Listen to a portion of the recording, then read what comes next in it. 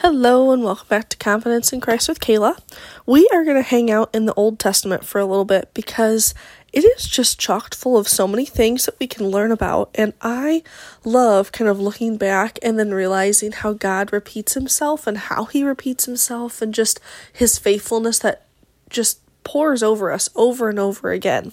So today we are going to read Numbers 11 verses 4 through 6, and they say, "The rabble with them began to crave other food, and again the Israelites started wailing and said, 'If only we had meat to eat. We remember the fish we ate in Egypt at no cost, also the cucumbers, melons, leeks, onions, and garlic.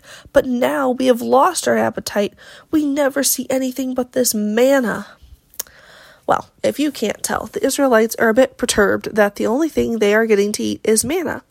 And they were thinking back of all these amazing things that they used to have from the Egyptian lifestyle that they lived. And might I remind you, they were slaves and had no freedom at all. Yes, they knew where their next meal was coming from, but they were slaves. And they have completely forgotten that, because in here in verse, 5, it says, "We remember what we ate in Egypt at no cost." Excuse me, that food cost you your freedom. Those pleasures cost you your freedom. Freedom of time, freedom of your mind. Like, there are so many things that it cost them, but they have forgotten. Their perks were not really perks at all. Yes, freedom with God was risky. Following Moses was a risky thing.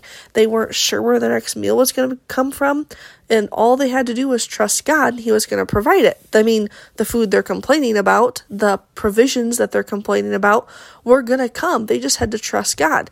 And that's what they weren't big fans of. They weren't big fans of not knowing if something was going to be happening for them. They didn't like the fact that they couldn't predict what was going to come.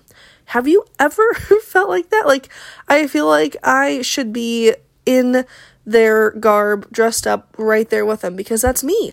I want to know where I'm going before God sends me. I'm like, great, I will follow you, I will trust you, but can I see the roadmap? Like, I want to know where we're going. Are we sure everything's going to be provided for me? Are we sure we're all going to be safe? We're going to stay together as a group. Like, we're all going in this together, right, God? And he's like, hey, all I did was ask you to trust me. Come on, let's go. Like, he's like pulling on the rope, like, let's go, come on. And there I am with my feet just dug into the ground, not wanting to go anywhere. I am just like the early Israelites. Like, I so relate to them. And I'm guessing you do too. But isn't that just crazy how God still loved them? He still provided for them.